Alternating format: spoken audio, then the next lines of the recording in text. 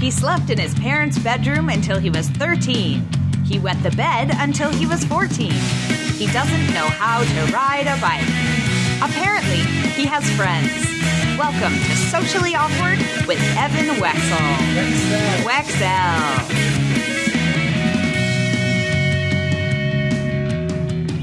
Welcome to Socially Awkward with Evan Wecksell. I'm Evan Wecksell, and this is a podcast where I interview a different Facebook friend every episode. We are at Awkward with Evan on Facebook, Twitter, Instagram, awkwardwithevan.com for every single old episode you can find. And of course, there is rating and reviewing and sharing on iTunes, Google Play, Stitcher, TuneIn Radio, Spotify, Pandora, iHeartRadio, etc. And to support, there is patreon.com/funnyevan.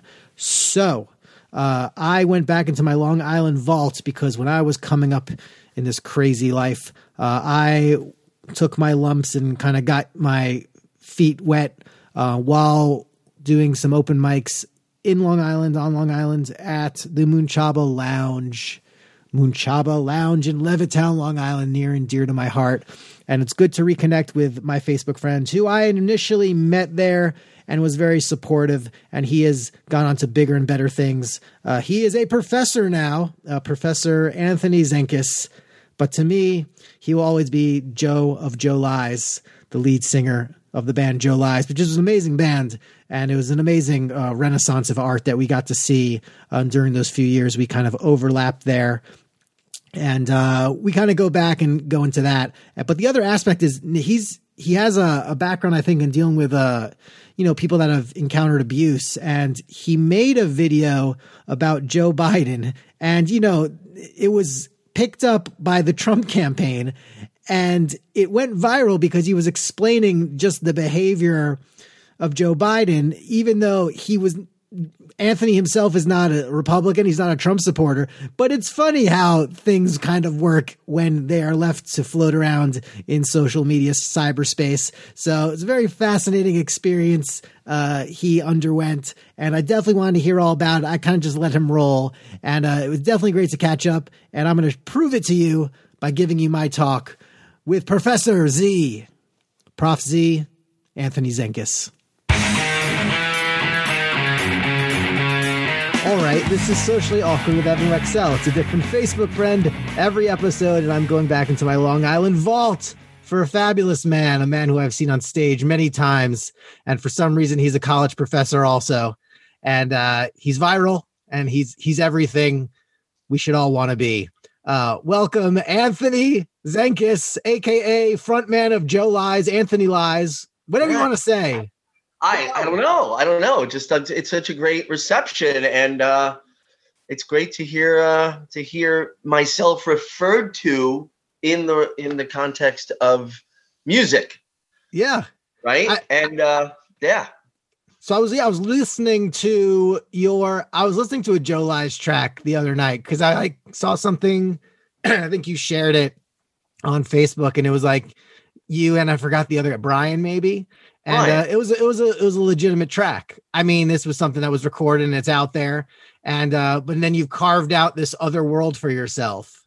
So I don't know if you want to the double timeline of Joe Lies and Professor Zenkis. Right. How that happened, how that overlapped. I mean, we could just boil it down to my bar tab at Moonchaba Lounge just got too big, and just playing there in the band wasn't cutting it. So it's actually when you and I, Evan, we were at the bar when it was Moonchaba Lounge, right? Then it turned into Vintage. Oh, that's right. Then it went back to Moonchaba. That was better. And then it became Jazzercise. So I started teaching in 2008. Okay. So the bar was still open. I was still performing. I enjoyed, being there, but it was weird because I would go in after like a year of doing the teaching. I was thinking like, oh, it's weird. Like I'm a professor and I'm here. But nothing really changed. And, it's interesting, but so except for now, because everything is on Zoom. Right. Right. But experience, like I've done with bands, not just with Joe Lies, which also ended up being called Drabinko for a while, because that was my bass player's last name. We won't get into that. But with other bands as well, where I wasn't the singer, I just played keyboards and backups. But I've done hundreds and hundreds and hundreds of shows in my life. Like I've been playing since I'm 15. Yeah. So teaching, standing in front of a class and being able to keep people interested for 2 hours. And not sing. And not singing. Yeah. Because I try to keep them not, in that state where they have to listen to me. But having the stage experience does help. As far as, listen, you have to have the knowledge, pacing yourself, but pacing and timing is important for people to hear something and absorb something. Yeah. I got to be up there, and I've got to, it takes energy. Yeah. So I think there's a little bit of that showman, and I also do a lot of professional training. So I'll speak at a conference with like 400 people in the audience, and oddly, they come and they pay to hear me speak. And I just, I don't have the heart to tell them that I don't know what they're doing, but anyway, yeah. So,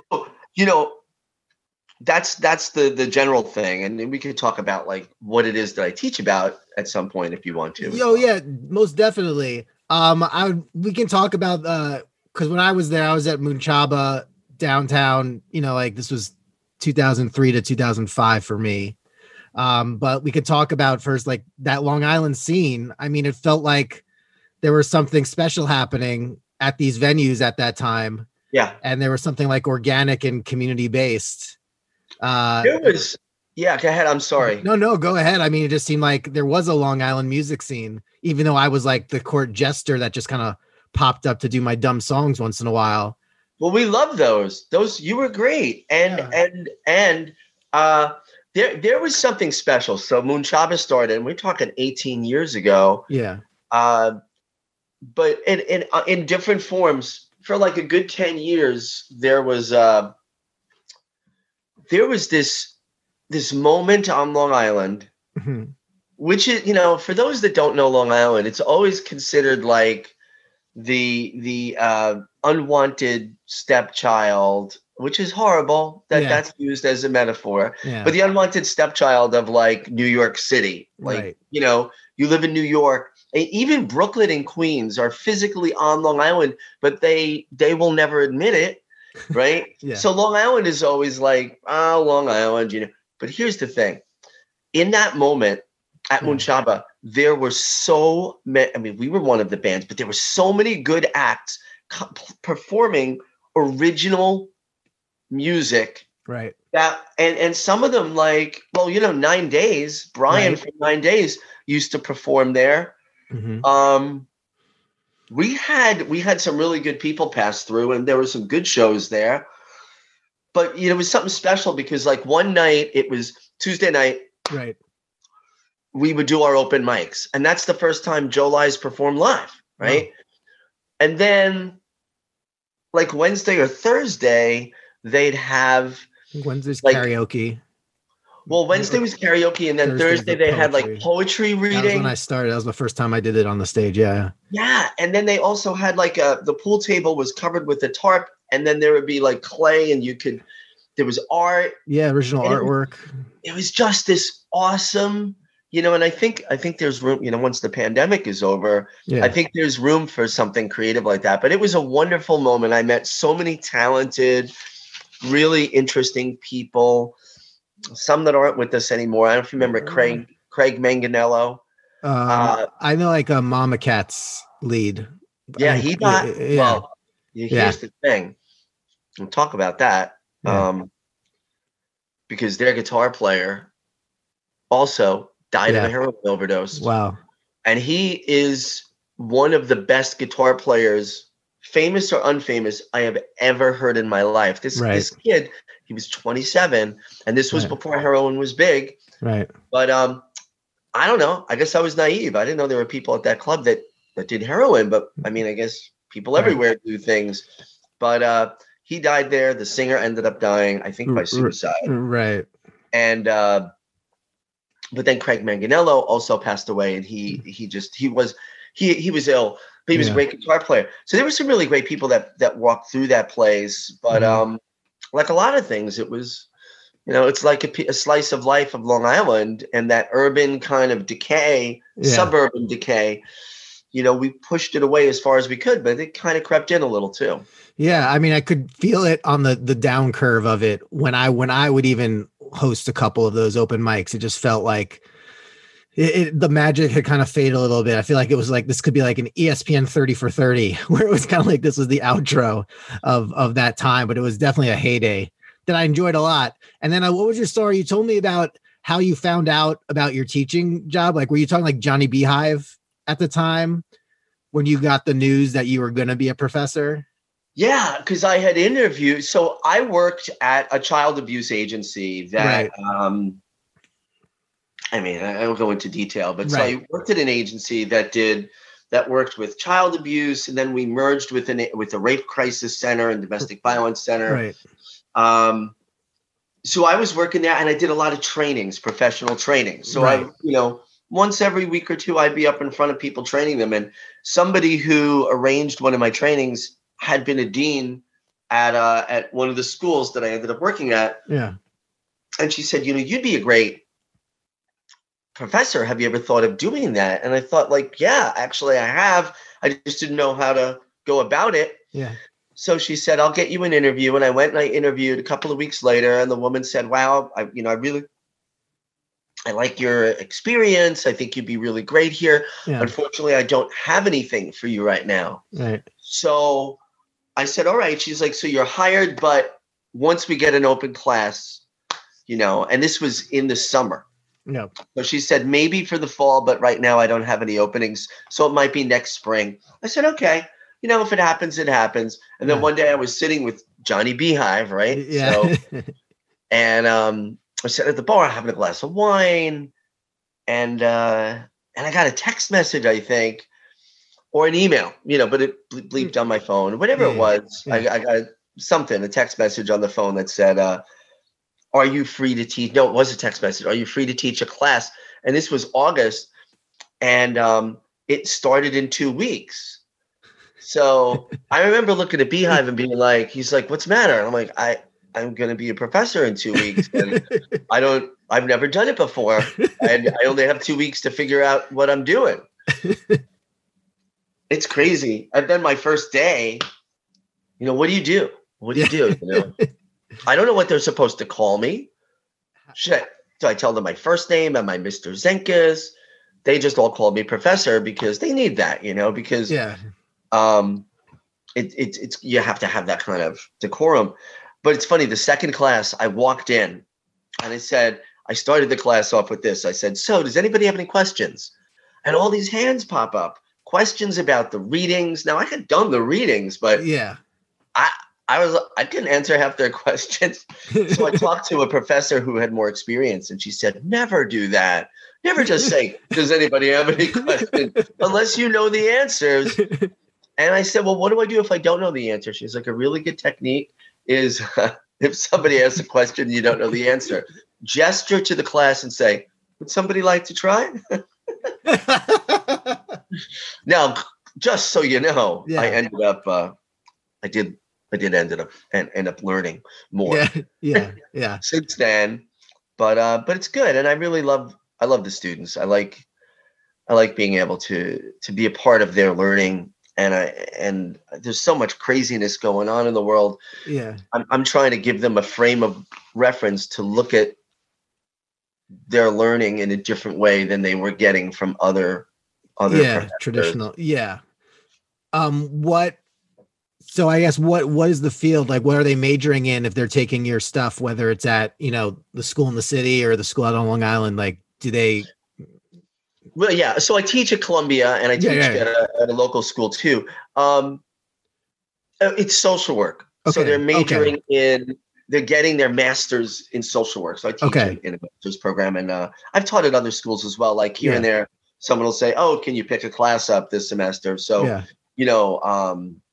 that's that happens. But so they're going to become social workers. But, you know, a social worker can do anything, right? They could be a therapist or a counselor. Right. They can work with substance abuse. They can work with abuse victims. That's my background, working with victims of abuse. Yeah. They could work with the homeless population. They could work with psychiatric. So, right. You know. All right, we're going to get back to the rest of my talk with Anthony. But first, here's how you can support me. You can go to patreon.com/funnyevan. That is the most direct way to allow me the time and the resources to find these lovely Facebook friends of mine and corral them and force them to talk with me. And then if they deny it and they turn it down, oh, who knows what wrath they will face. But regardless, there's a lot of different tiers for your support, whether it's getting a follow from the podcast on Twitter, or if it's getting a consultation from me in something, or title sponsorship for the podcast, T-shirts from Socially Awkward. We have a few up at teespring.com. So there's a lot of different tiers. Go check it out there. If you can support anything, even if it's $1 a month, it totally helps. So without further ado, let's get back to my talk with Anthony. Have that, so that background of yours kind of fed into, obviously there's a big video about you. We can kind of go there that, with your abuse in the background, all of a sudden the lead man of Joe Lies is talking about another Joe on a video that went super viral that I actually messaged you about, like, hey, check out, look, I saw you on this thing, but a lot of people saw you on this thing. So do you like the origin or what happened and right the spike I of will it all? throw this out.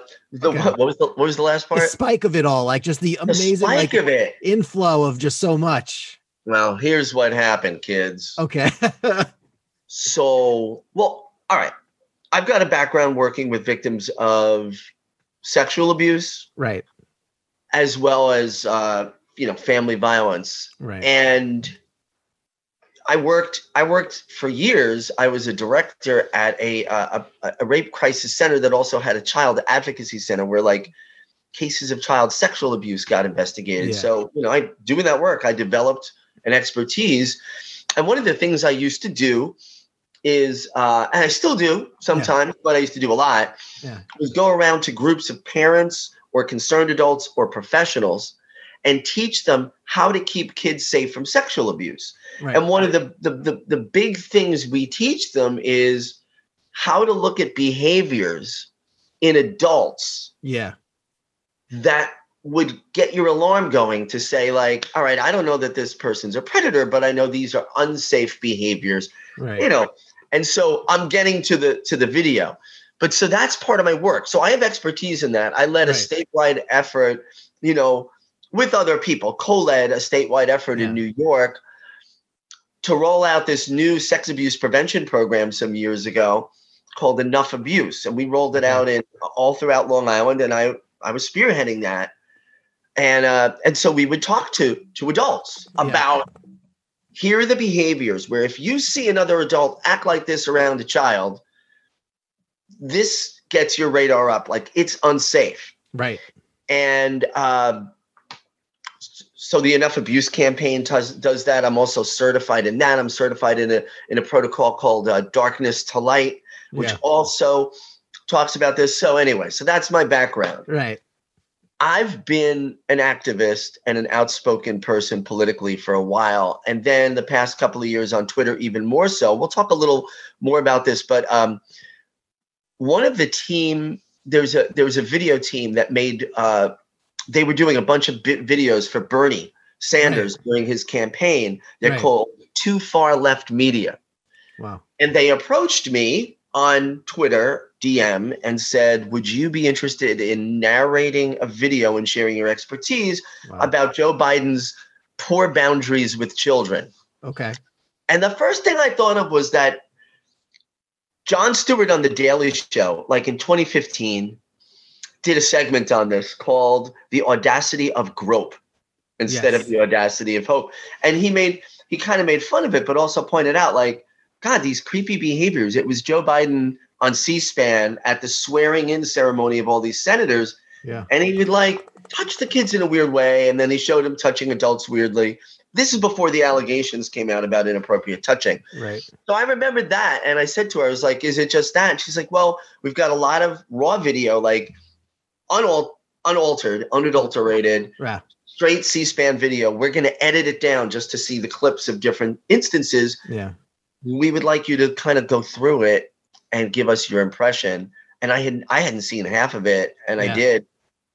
And first thing I thought is, this is exactly the stuff I would teach adults to watch out for in another adult when they're around your children. Yeah. So I thought, this came out after the allegations in 2019 of inappropriate touching by 7 or 8 women that came forward. Right. Anyway, so I narrated it for them. And I talked about it, and I said to them, it's really important. I said, here's one thing I want to be really clear on. I want to make sure this video does not come across with the message that Joe Biden is a pedophile. Because you know what? There have been 0 allegations that he has ever sexually harmed a child. And I want to be clear, we're talking about behaviors. Mm-hmm. We're talking about behaviors. These are unsafe behaviors. I'm very concerned about Joe Biden's unsafe behaviors when it comes to touching children. But don't jump the shark there and say, well, he's a pedophile. Because people do that. And I'm like, we talk about what we see. We don't make it worse than it is. Right. And so I narrated the video. So here's what happened. They put it out on Twitter and on YouTube. Yeah. And then, it got a lot of shares. And all of a sudden I noticed my Twitter numbers started going. It was a weird feeling. You scratch for Twitter followers, right? It's like if you get 3 new followers in 2 days, you're happy. All of a sudden I went up like 100 in a day. And it felt weird. I was like, I don't know if I like this. Like, but then one night, I think I told you about this when we talked. Yeah. Here was one night I couldn't sleep. I must have fallen asleep at 11, woke up at 3. So, I go on Twitter. It's now 4:30 in the morning, trying to distract myself. And all of a sudden I saw somebody refer to the fact that there was an article in like InfoWars, which is that's Alex Jones publication. Yeah, crazy Alex Jones publication. Yeah. And then there was one in Breitbart about my video. And I'm like, how did it get in InfoWars or Breitbart, right? Yeah. Breitbart is Steve Bannon. Right. So I followed the link, and then it linked to the tweet. And apparently a guy named Brad Parscale, who at the time was Trump's campaign manager, tweeted out this video, and it got over 1 million views. So it's now 4:30 in the morning, and I'm like, can we curse on this thing? A little bit, if you need to. All right. Well, I forget. Oh, heck. I won't say anything. It was like fucking Trump's campaign manager tweeted out my video. And I was sitting there, and I'm like, oh, shit. Like, I didn't think that people that were Republican wouldn't, share it.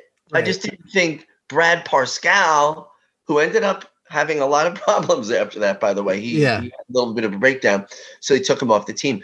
But that Brad Parscale would tweet it out, and it would get 1 million views. And here I am on there, and I'm like, I'm Anthony Zankis. I'm an expert in trauma and sexual violence. And so they know my name. But then I thought the message of that video is good. I got so many emails, DMs from people, men and women, who said, that's what my predator used to do to me. Wow. And listen, I think people draw their own conclusions, right? Yeah. There are some scenes in there where it looks like he's touching girls right by their chest area. And we're talking like 6-year-olds, 7-year-olds, 8-year-olds. Yeah. And then he keeps repeating this weird phrase to them. This is Biden. Like, he says to this one, he goes, how old are you? 17? And he goes, God. "Oh, you're 6." And I'm like, What? yeah, and then he kept saying this over and over. He does this a lot. He'll take a girl who's like 8 and he'll say, "No dates till you're 30. Yeah. She's 8. She's not thinking about dating. The fact that you're thinking about dating when you're talking to an 8-year-old Yeah.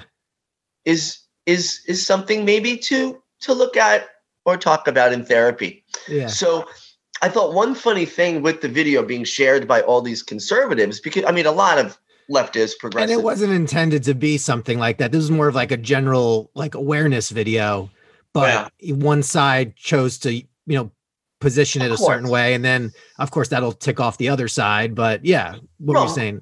Well, it's just, I just thought, I mean, how is Brad Parscale, being Donald Trump's campaign manager, sharing my video about unsafe boundaries with children with Biden when there's, multiple allegations? Sure. 26, 27 allegations against Donald Trump, including rape of a 13-year-old. She's now an adult woman. There's a lawsuit there. There's a lawsuit with E. Jean Carroll, the writer. Yeah. Plus, there are the way he's talked about his daughter Ivanka. Oh yeah.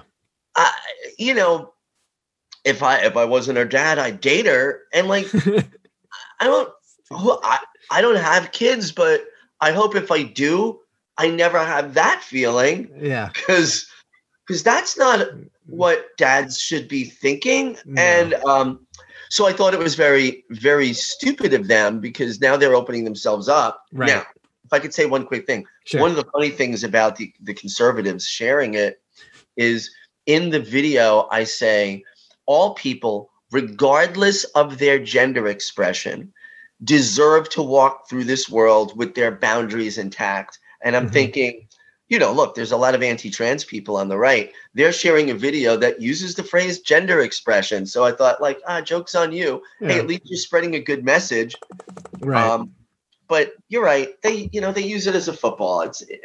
It is what it is. That's politics. No, and if you can get those general awareness, other expressions thrown into your video also to get shared, I mean, it's a bonus for what it is. But obviously when something gets this manipulated almost by one side, that did that lay you open? Did you come out of it okay? Did you enjoy no? Okay. No, that was not enjoyable. So I don't like Trump, but I one other thing, it's like, I don't hate all Republicans. I just don't vote for Republicans. Right. But there are some decent people who have different views than me, who I don't hate. Right. I've never liked Donald Trump. Right.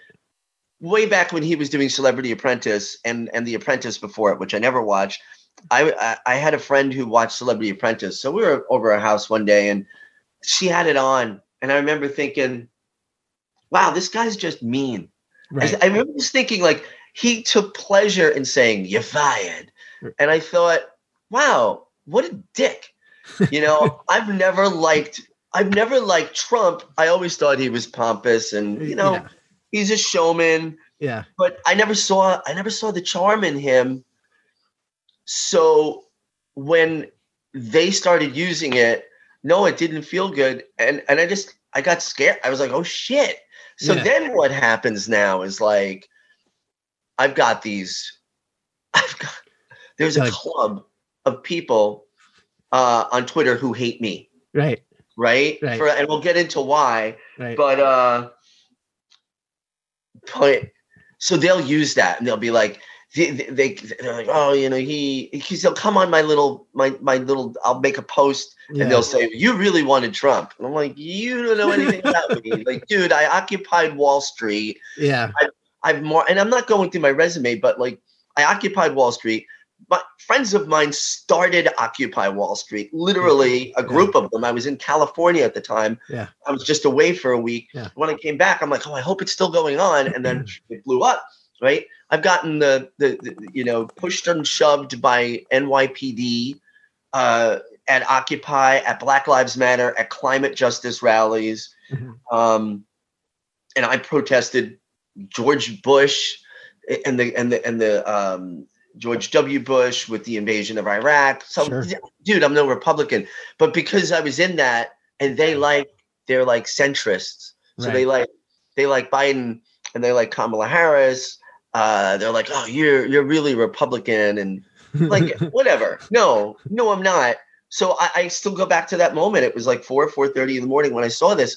And I'm thinking, oh no. Trump's campaign manager shared it, and it's got. At first, I didn't notice how many views it had because I just switched off because I was upset. And then I opened it up again, and it had 1 million views. And I'm like, 1 million people know me, but not through Brad Parscale and Donald Trump's campaign.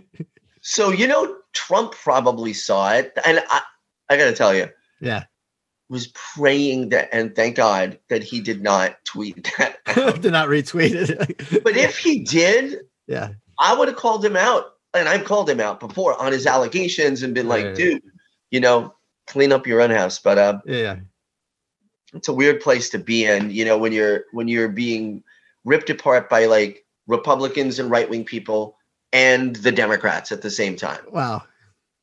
It sounds like you're making sense then if both sides don't like you. Well, they're very similar. I mean, look, we just had an election where 2 credibly accused rapists ran against each other, right? Mm-hmm. Right. Biden's got 8 allegations of inappropriate touch and sexual harassment. Right. One of those people, Tara Reid, accused him. She when she disclosed her full history with him back in March, alleged about the encounter where he sexually assaulted her in a Senate hallway in 1993. Right. And Trump has multiple accusations of inappropriate touch and harassment and a few rape. Yeah. So those are the guys that ran against each other. Mm-hmm. So what's that about? I guess we haven't come that far. Yeah. Did your students now like bring up the video more to you? Like, do they mention it when they see you, like when you're teaching? So I don't talk about that with them. So like when I'm teaching, I have a subject to teach. I'm dealing with that subject. And we talk about the political thing in the sense of policy.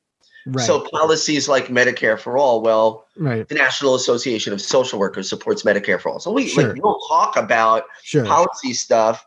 And we talked about the election. People were nervous that Trump was going to win. And I understand because he's an unpredictable chaos. Right. That that's dangerous in many ways. But I think our neoliberal government is dangerous and capitalism is dangerous. So he's just its ugly face. But so it's funny. I'll never talk about that video. One student in the chat, because everything's on Zoom. Right. A couple of weeks ago, well, maybe a month ago, before the election. Right. Posted the link. Oh my gosh. Like, why did you do that? Now, I'm not ashamed of it. But what happened is that I started because of my background. Oh my God. Excuse me. Yeah. Need some water. Because of my background working with sexual violence and trauma, mm-hmm. I came out in support of Tara Reid because I listened to her interview and she sounded like so many people that I've listened to who've been sexually assaulted. Yeah. Her trauma story rang very true with me. And there are reasons, I won't go into detail here, where it was very textbook. Some of the things she spoke about and the way she spoke about her trauma are exactly the things that I teach police, prosecutors, judges, doctors, counselors about.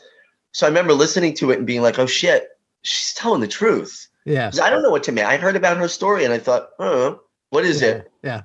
And then I listened to the interview on Katie Halper's podcast. Okay. You should check out. Okay. And that's when I thought, oh God, this is real. So I tweeted about it. Yeah. I'm an expert in sexual violence for what it's worth. That's what I do for a living. I've been a director at 2 rape crisis centers. I just listened to Tara Reid's interview. Yeah. And I believe her. I think she's telling the truth. I think she was sexually assaulted by Joe Biden. And that was it. Like, forget it. That was in I guess March. And then I wrote an article for Common Dreams about it. Yeah. And that's when they started coming after me because I think what I represented was not only the lead singer of Joe Lysendravinko, but which, you know, there was a lot of rivalries out there. No, I think the fact that all right, so when I'm tweeting about this, and I'm going out and I'm interviewing about it, I'm not saying as a professor at this institution, I'm not saying that. But the point, that's where I work though. Yeah. Right. So they knew I worked at Columbia and they thought, oh God, see, I mean, the fact that I had credibility. I've trained over 1,000 judges in New York State on trauma and sexual violence and domestic violence and child abuse. Yeah. I trained nationally. I'm actually talking to people outside of the United States to do trainings, right, you know, in other countries. Like, so I'm known as an expert, right, for whatever it's worth. Right. And I think it threatened them because instead of people that were just saying, hey, I think Joe Biden's a rapist, I'm saying I've worked with hundreds and hundreds of victims. Yeah. Hundreds. Credible threat. Yeah. This woman is credible. Yeah. And that's when they started trying to get me fired. Right. It's just been. And how did so much fun. Does the administration just like kind of take it in stride? Like they know they're just like activists or like extremists, or, you know, you were never like in danger of any repercussions. Well, you know, here's the thing. Yeah. Right. We're in the middle of a pandemic. So they're cutting enrollments down. Yeah. They're cutting back on classes. Yeah. If I didn't get work in the spring, I don't know if they're going to say to me, here's why, but I can tell you, look, my professional reputation matters to me. Yeah. And I have every right as a private citizen, but you know, both universities understand what I'm doing is advocating for a victim of sexual violence whose perpetrator just happens to be now the president-elect. Right. That's not her fault. Right. Right. Mm-hmm. You know, so if people are going to be upset that she came forward or that allies like me are standing up about it, maybe be more upset about the fact that Joe Biden shoved his inside of her. Yeah. And I'm sorry to but that's what happened. And that's horrible. Right. So that should be upsetting to people. So as far as my job goes, no, you know, I'm teaching. Yeah. I'm still teaching at those two institutions. I'm well regarded there. You know, it's sad that it got to that point, but I'll tell you, it's coordinated with some people who are associated with the Democratic Party. This is woman, Sally Albright. Right. She used to work for Newt Gingrich. She's a Republican, and then she worked for the Democrats in 2016 to help Clinton get elected, and of course Hillary won in 2016, so that went well. Oh, I'm sorry, she didn't. But they came after Bernie. They hated Bernie. Yeah. So anybody that supported Bernie, and if you said Medicare for all, they'd be like, "You're stupid, and you're like a child. Stop being so petulant, you petulant child." Yeah.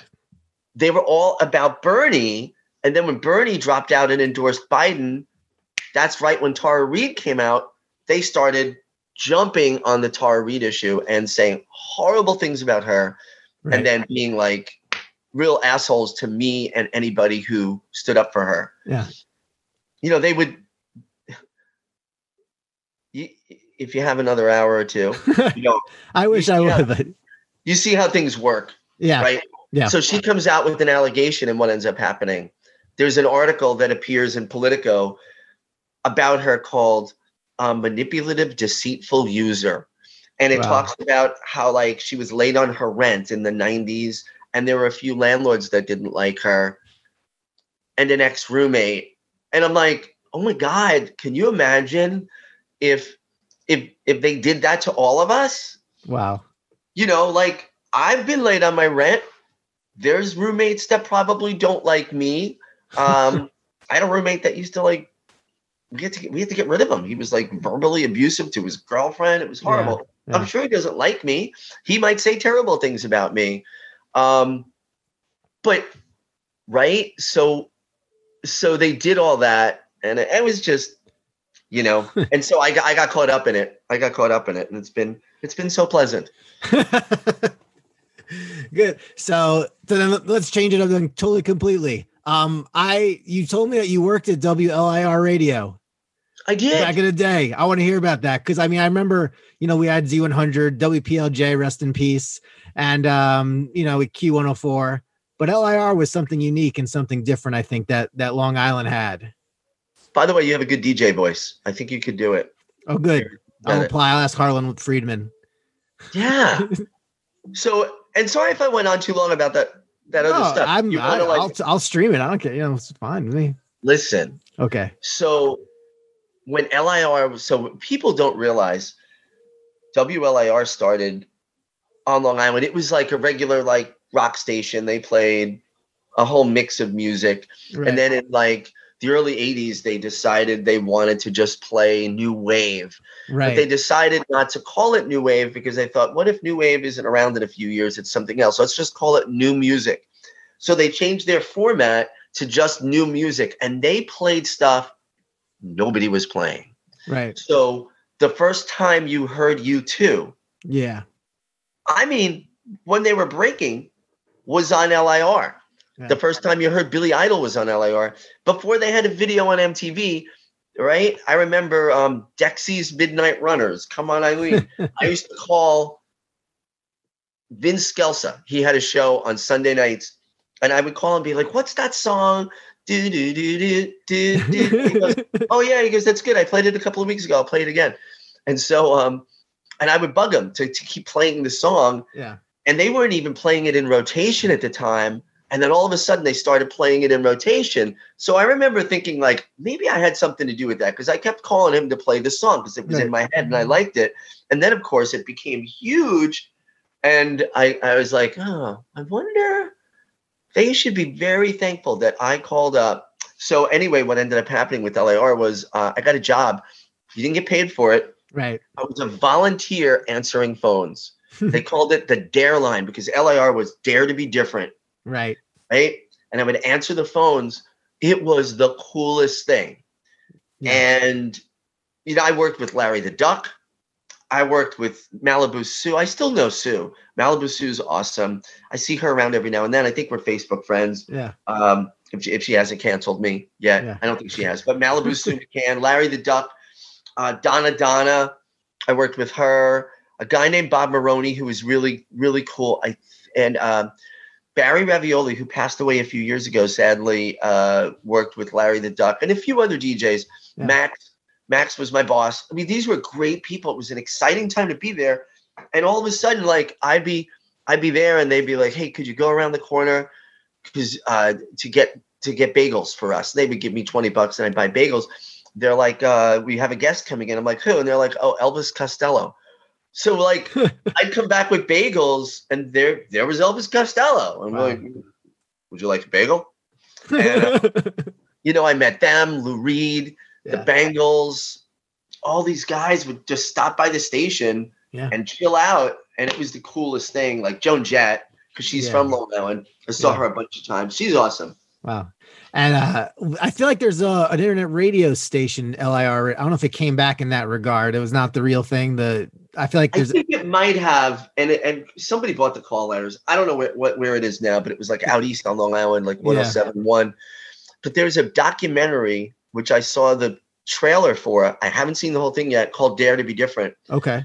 And it's on Amazon Prime. It's okay.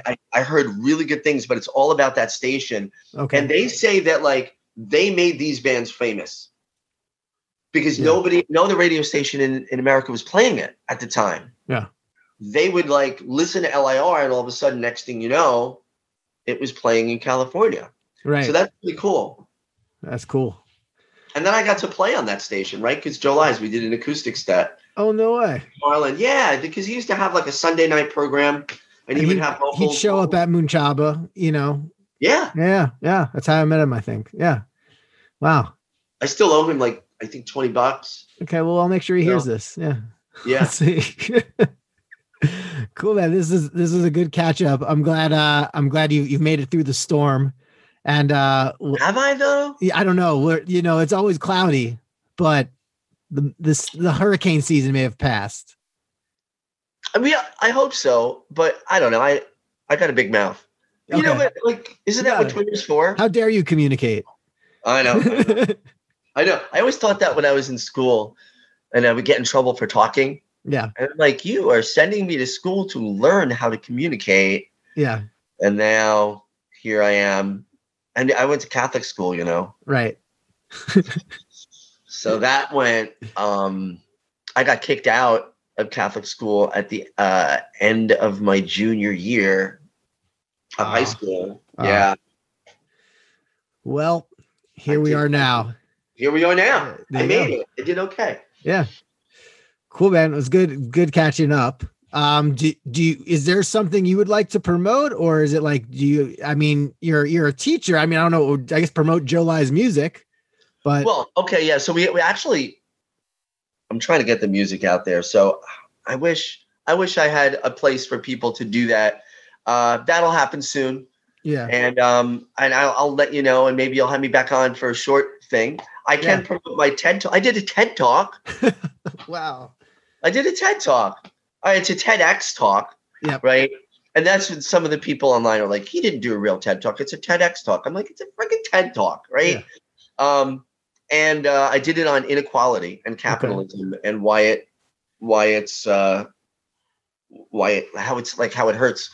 hurts like kids growing up and what we need to do about it. So that was 4 years ago. So people could check out my TED Talk. It's called Watch the Gap. Okay. So if you put in my last name on YouTube, Zenkus, Zenkus. I don't know what I'm doing here. Yeah, you're telestrating like John Madden.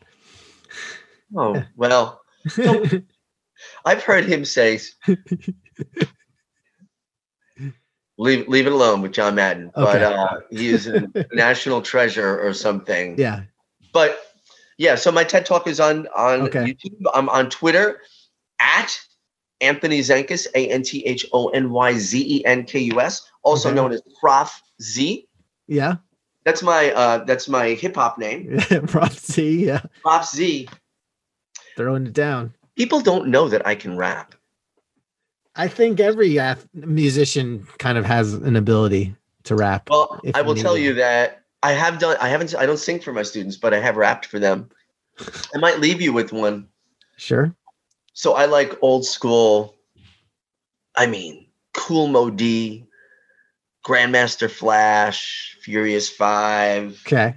KRS-One. Love Public Enemy. Public Enemy, I teach at Adelphi too. Chuck D went to Adelphi. When I was there, he was he had a radio show.